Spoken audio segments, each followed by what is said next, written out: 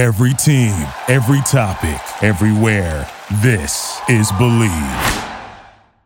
You are listening to Believe in the Blacklist on the Believe Podcast Network.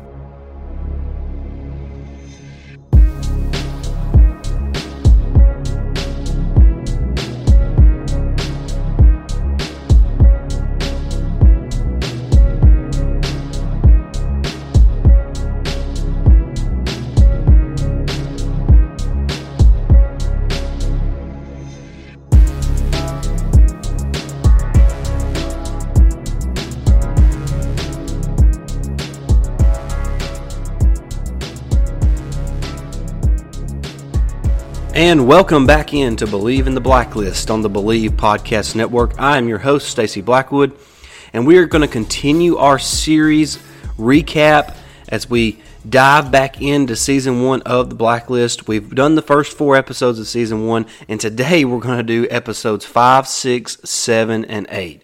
I'm going to make this as quick as I can. I'm really just going to do a quick rundown of each episode, nothing too detailed, just kind of hit the high notes on each of those episodes so we can get in and out as quickly as possible. I know everybody's time is valuable, so I don't want to take up too much time.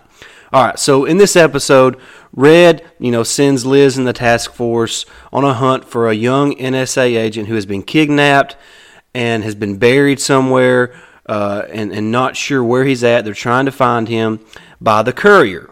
And the courier is somebody who cannot feel physical pain due to some medical condition that he has. And he hides evidence in all sorts of places. And inside his body, he obviously cannot feel physical pain. So he's been abused throughout his life. We find out in the episode from his brother who's in prison that their father used to have dog fights. Instead of it being between 2 dogs, it was between the courier and the dog. So obviously, the guy has had a rough life, been tortured, so he doesn't really feel physical pain, and really, I think the show kind of puts off that he really doesn't have much of emotional pain either due to the abuse that he has had throughout his life, and maybe the only person that could really get to him is his brother who is in prison.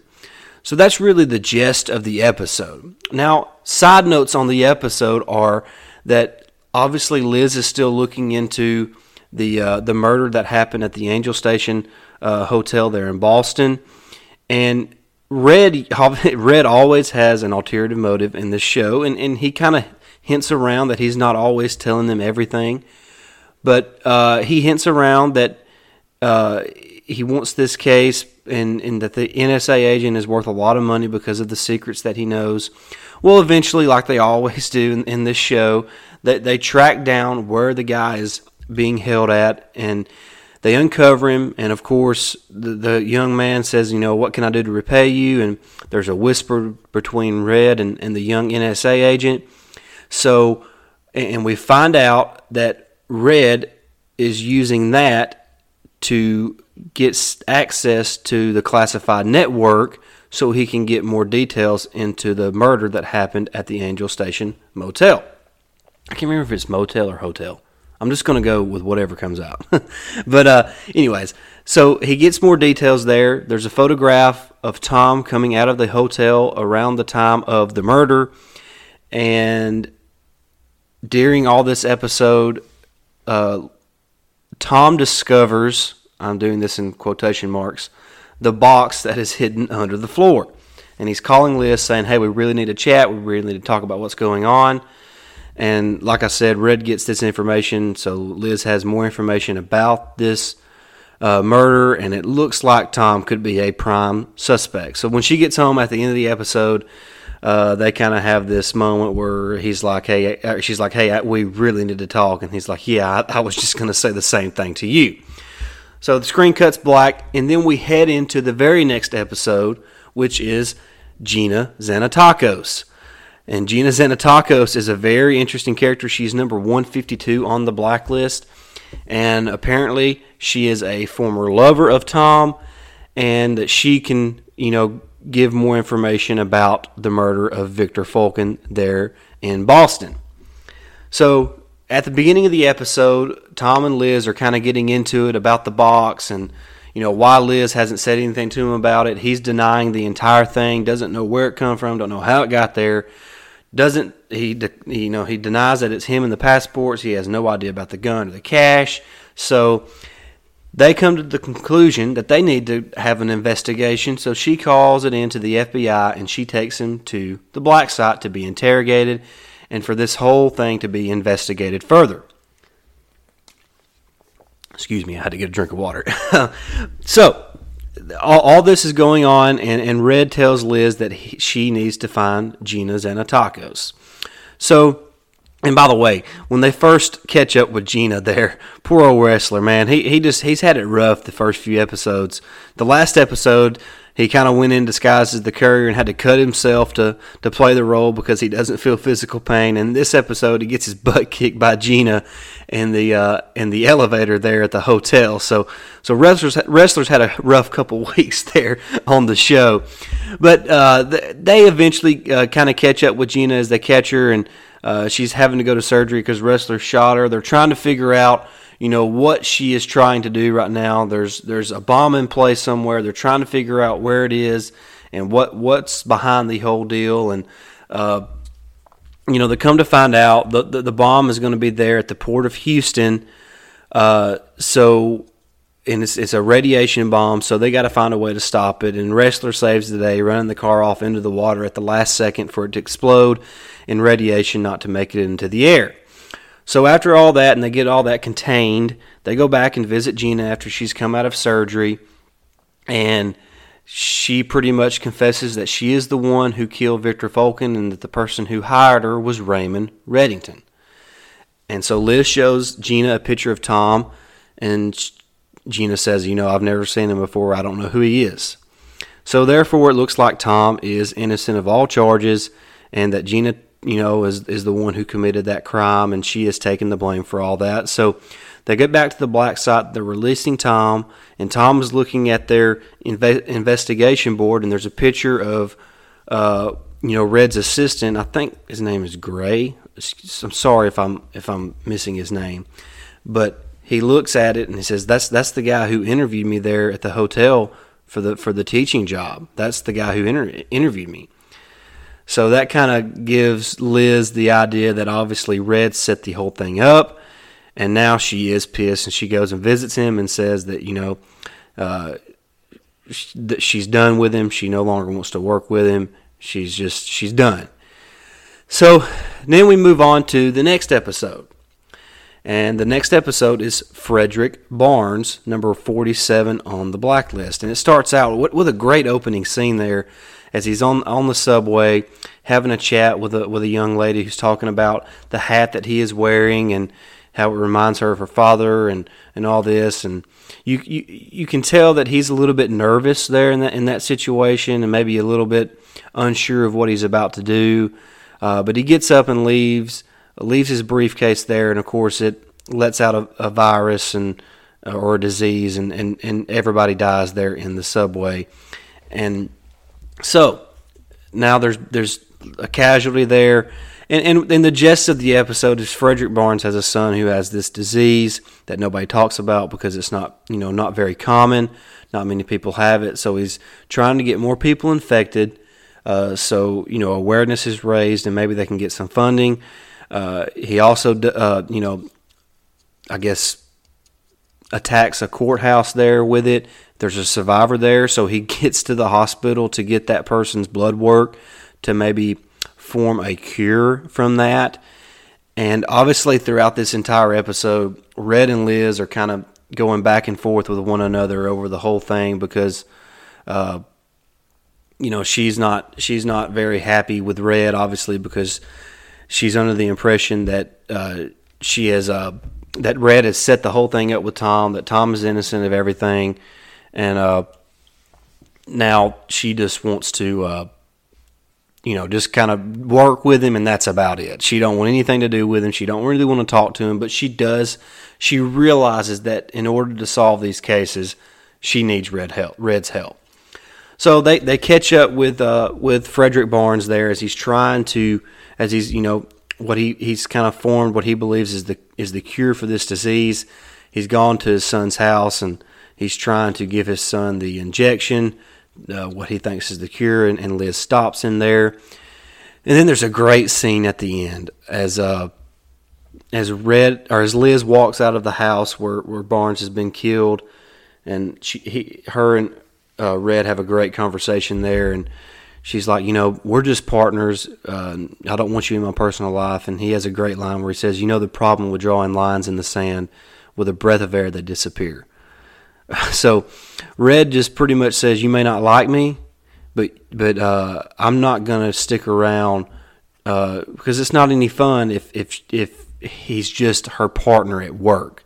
He wants more than that. He wants a relationship with her for whatever reason. So that was a fantastic scene there towards the end of that episode, and just really enjoyed that episode. The Blacklister is somebody that Red really understands. He has another line there with Liz, somebody who's willing to burn the whole world down to protect the one that they care most about.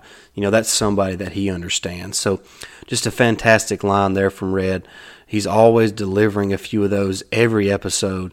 So that's one of my favorite parts of each episode is some of the dialogue there from James Spader as Raymond Reddington.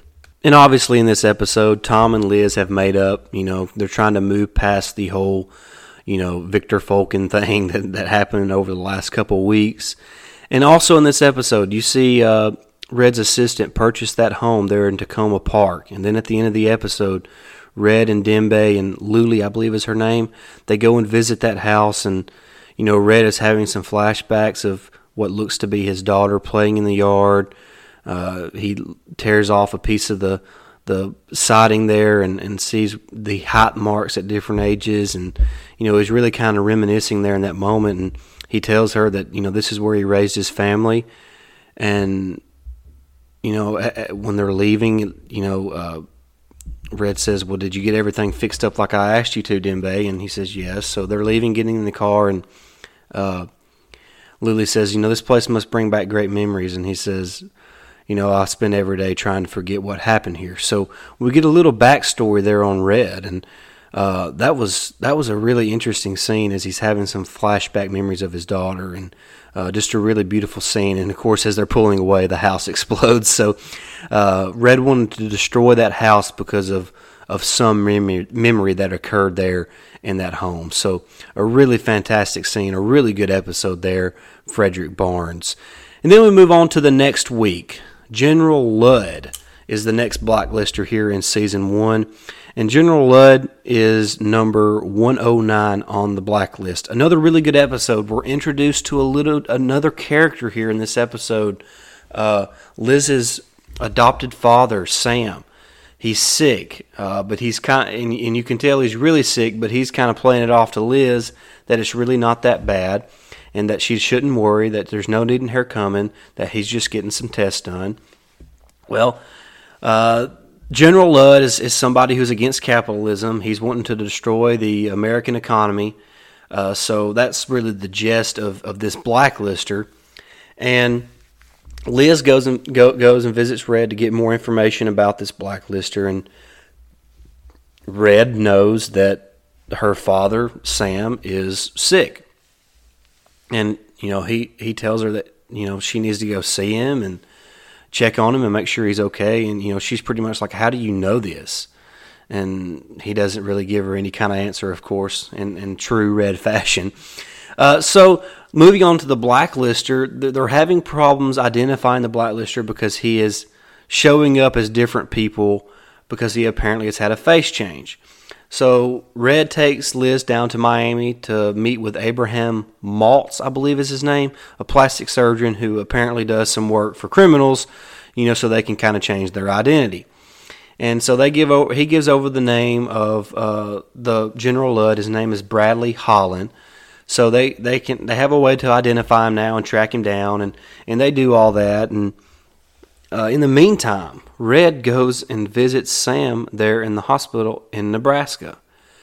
And obviously they know each other. They're having great conversation, friendly conversation about their past and people they knew. And, Red tells Sam that he had a chance to finally meet her and how much she got from Sam, and what a gift Sam gave her, taking her in and raising her as his own. And, Red is just telling him that, maybe he can, be as good to her as what Sam was. And so just a very touching scene there between the two characters. And Sam tells Red that he wants to tell Liz the truth. And Red's like, I can't let you do that. And then Red does the unthinkable. He kills Sam. Now, I will say this. In this scene, I've watched it, I don't know, probably a handful of times, probably 5 times I've probably seen this episode. And each time I watch it, I get the feeling that not only was Red doing this to protect the secret, but Sam wanted to die.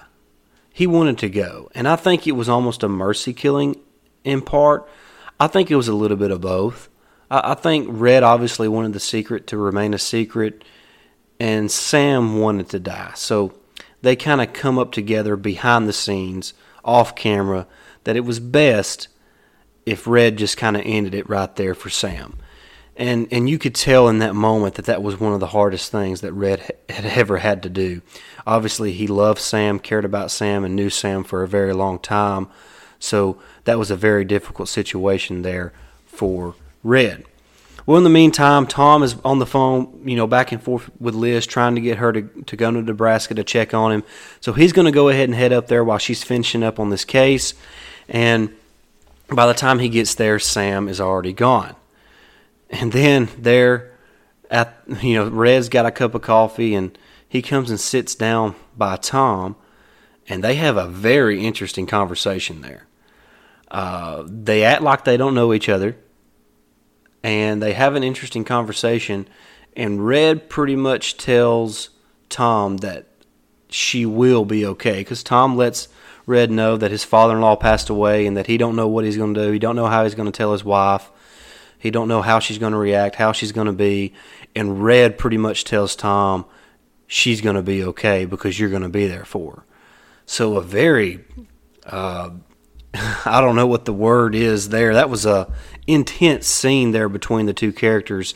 And like I mentioned, they both act like they had never met or talked before. So we'll kind of see where that goes leading up here as we head further along into season 1 and in this series.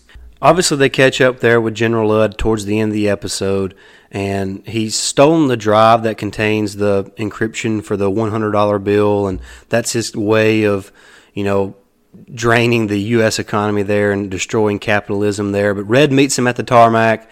He robs him, so now he has it, and Red pretty much has a little clever line where he's like, no, I'm not going to kill you, I'm just going to rob you. And he takes the drive, and now he has it so he can circulate money for himself. Red always has a motive there in each one of these cases, so it's always interesting to see what his motive is there at the end of each episode.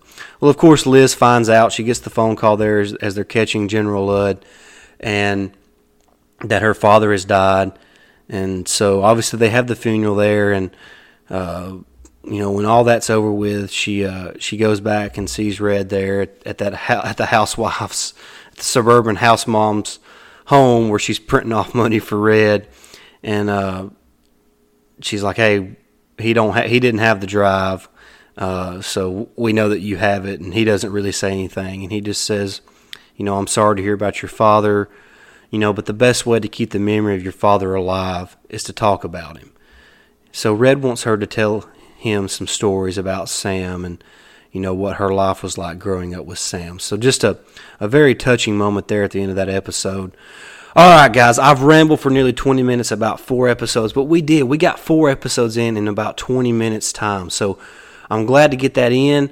We're going to be doing more of these. We're trying to get through these as fast as possible without leaving out too much important information.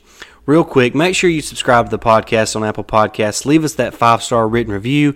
You can listen to us on Spotify, Amazon Music, Stitcher, and all of the major podcast platforms. All right, guys, make sure you also follow me real quick on Twitter at Believe Blacklist. My personal account is at Blackwood89.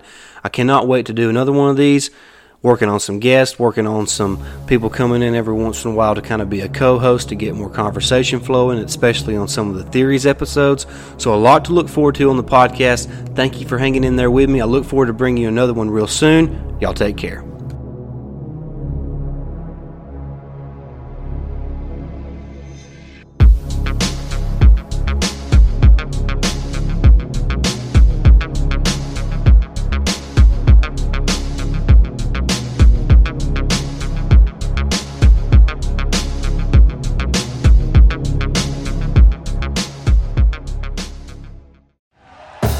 Thank you for listening to Believe. You can show support to your host by subscribing to the show and giving us a 5-star rating on your preferred platform. Check us out at Believe.com and search for BLEAV on YouTube.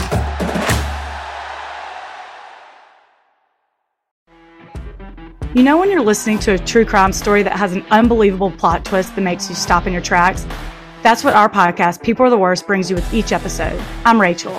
And I'm Rebecca. We're identical twins who love true crime cases that make you say, didn't see that coming, and we hate the people responsible for them. Listen to People Are the Worst now on Apple, Spotify, or wherever you get your podcasts.